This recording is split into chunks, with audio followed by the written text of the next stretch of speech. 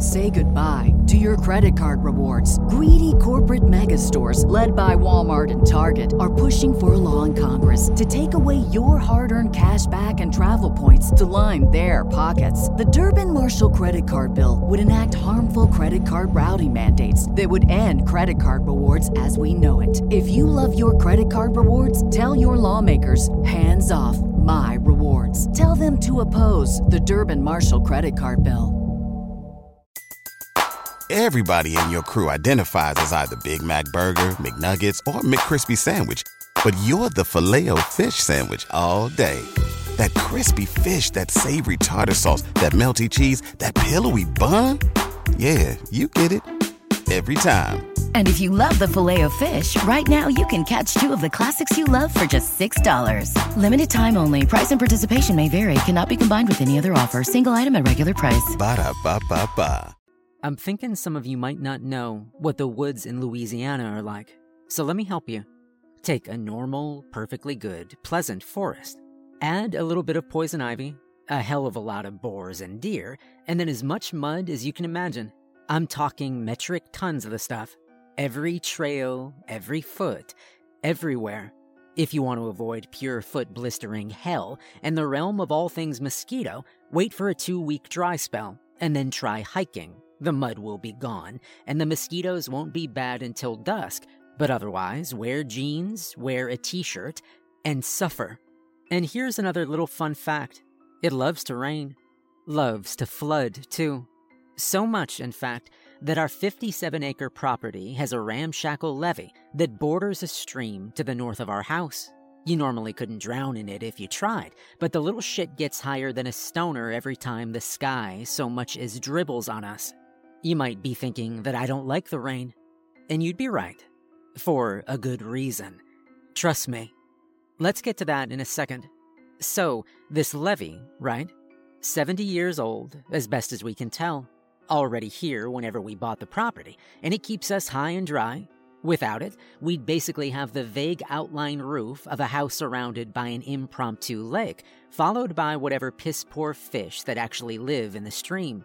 As best as we can tell, there's a larger brook further up north that this creek branches off of, but it's just a small runoff route, thanks to a logjam, except for when it rains, and the water bursts right past the jam and damn near drowns my house. But it doesn't, thanks to one of the only useful pieces of redneck engineering to ever exist, our little rinky-dink-ass levee. Since my family's in the business of not choking on swamp water every time it rains, we check the levee after every bad storm. They come once, twice a month, or something like that. Sometimes back to back, sometimes once a year. Doesn't really matter. What does matter is that I'm the one who gets sent out into the muddy hellscape that is our woods trail to check the damned bank whenever a storm passes. It's pretty much a routine at this point, but things get a bit weird sometimes. The woods have a lot of crazy shit in them. Old sheds and clearings no one's ever used, car seats miles away from the nearest major road, and hundreds of feet off the trail. Random piles of sheet metal and tire rims. Y'all get it. Redneck shit. But every now and then, something new turns up, or gets uncovered, whatever you'd like to call it. Sometimes, it's just an old water well that was covered up, and it turns out the concrete plug of whatever was sealing had just finally given out. And other times, it's the remains of some poor family. Say goodbye to your credit card rewards. Greedy corporate mega stores, led by Walmart and Target, are pushing for a law in Congress to take away your hard-earned cash back and travel points to line their pockets. The Durbin-Marshall credit card bill would enact harmful credit card routing mandates that would end credit card rewards as we know it. If you love your credit card rewards, tell your lawmakers, hands off my rewards. Tell them to oppose the Durbin-Marshall credit card bill. Stray trampoline, but last time was different. That's why I'm writing this. Consider this whole post a warning to anyone who likes poking around rural properties. Stay away from any drainage or runoff systems. Flash floods are real after a rain, and sure as hell real enough to bulldoze you into the nearest tree. But more specifically, avoid the levees. If you have to check them, wait until the mud dries up to look them over. until the sun beats down and the woods are as bright as can be. Don't wait till it's late and the sun has a chance of setting. And don't do it alone. Don't trust the levees. Last time I went out, it was creepy and quiet, which is pretty much the norm for the woods. You start to hear the bugs and the birds as time goes on, but they seemed a little slower to get revved up after this rain. Nothing to worry about. It was just a couple fallen trees, I thought, unlucky, but expected. Water turns the dirt into mud, and the wind takes care of the rest, but usually the things are already half rotten and blow down during the worst of it, which is why it was a little more concerning when I saw one fall down right in front of me. Contrary to popular belief, trees that have leaves and branches fall awfully slow if you aren't right next to the base, so I had plenty of time to get clear, but it didn't bode well for me. I couldn't even imagine the last time a storm had been bad enough to knock down hardwoods like that, or the last time I'd checked to see if our chainsaw worked. But it was work for another day, one less muggy and miserable, for damn sure. That was closer to the entrance of the tail leading to the levee, so I forgot about it pretty quickly after a few minutes of walking. You focus more on trying to find solid ground, so you don't have to spend a few minutes pulling your feet out of a mud hole, or 2, or 10. And then there were the deer rubs. They're patches on younger saplings that bucks rub the bark off of, sort of as a claim to the land. Or maybe because their antlers itch. Hell if I know. My paw was the hunter. You might see one every now and then, but, well, everything looked dead or dying. Deer wander in herds, sure, and you might see quite a few bucks around in hunting season. It was that time of the year. But it was like every male deer in a 50-mile radius had saw fit to scrape every inch of bark off of every tree they could reach. There were even a few broken nubs on the ground, with blood, like they had rammed the older oaks, or fought each other. That was another weird thing. It wasn't even just the saplings. It was the pines and the water oaks, and whatever else too, with the ground stamped to hell and back. If any hunters know anything about this, or, hell, any arborists either, let me know. I'm just guessing at what happened, but there were tracks leading every which way, and the trees were more naked than... Well, I'm running out of metaphors anyway. You get the gist. Cajun exaggeration only goes so far. I'll cut to the chase. Shit got weird. Fast. It was supposed to be a 30-minute walk after that. It was a bend in the trail I took every trip, and I knew the way back by heart. But I walked for at least a couple of hours, just plodding through the mud and swatting away the bugs. The trail never ended, and the sky never got dark. I even started marking trees to see if I was going crazy, but I never passed the same tree twice. The sky was starting to get dark. I'd put the walk off until after an early supper, but I kept going. There wasn't much else to do, since I had no idea where the hell I was, and I didn't even have another 2 hours to spend going the same way back. I figured I'd run into the levee eventually. It ran across the entire northern property line, a few 100 feet before our land actually ended, and I could orient myself then and cut back across the property. But I never did.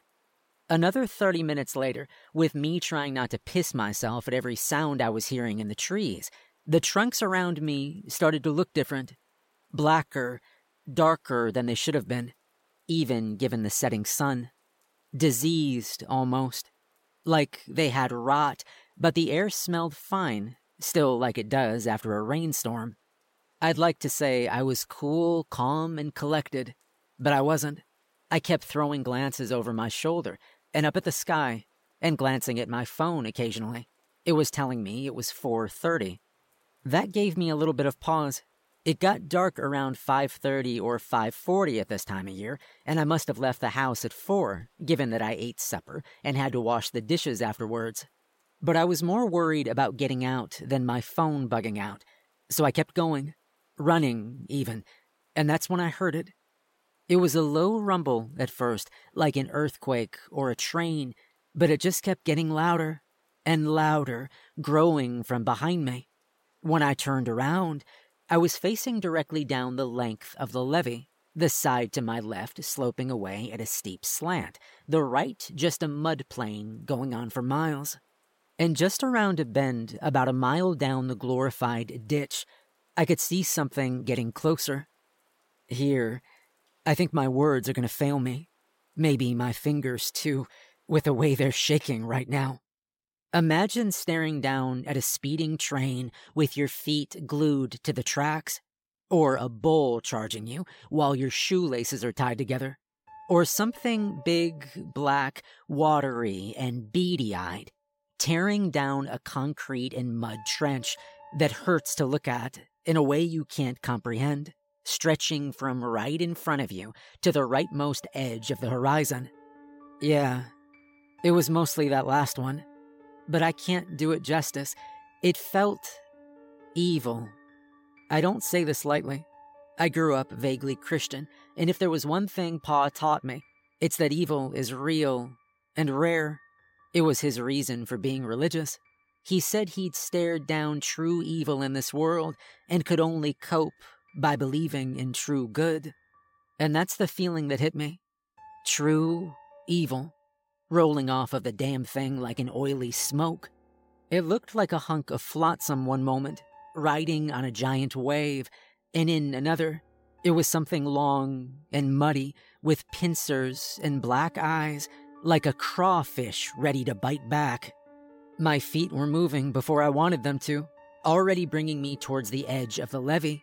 It was impossible to climb up the thing normally, but one of the dark trees had bunches of ivy trailing down its trunk, and one of these vines had continued on down the side of the levee. The other direction wasn't even a choice. There'd be no running in that, just tripping and slipping in the gunk. I don't know how fast that beast was going, but it covered the mile between us in less than a minute. I was barely on the bank when it blew past, sucking the air along with it, and nearly sending me tumbling back down into the dip. It stunk like death where it had passed. Not sickly sweet, but rancid and rotting, like seafood baking under the sun for a week. It's hard to say what happened after that. I didn't stick around to find out if that thing could scale the banks of the levee. I just sprinted. For how long I was running and stumbling and cussing, I can't tell you. But eventually my foot snagged on something good and sent me tumbling down to the ground. I thought it was the pincer branch of the thing that nearly got me earlier back to finish the job, but it was just a pile of sticks. Or, rather, it was a pile of sticks now. It was hard to tell in the gloom, but it had definitely been something deliberately made before I smashed it.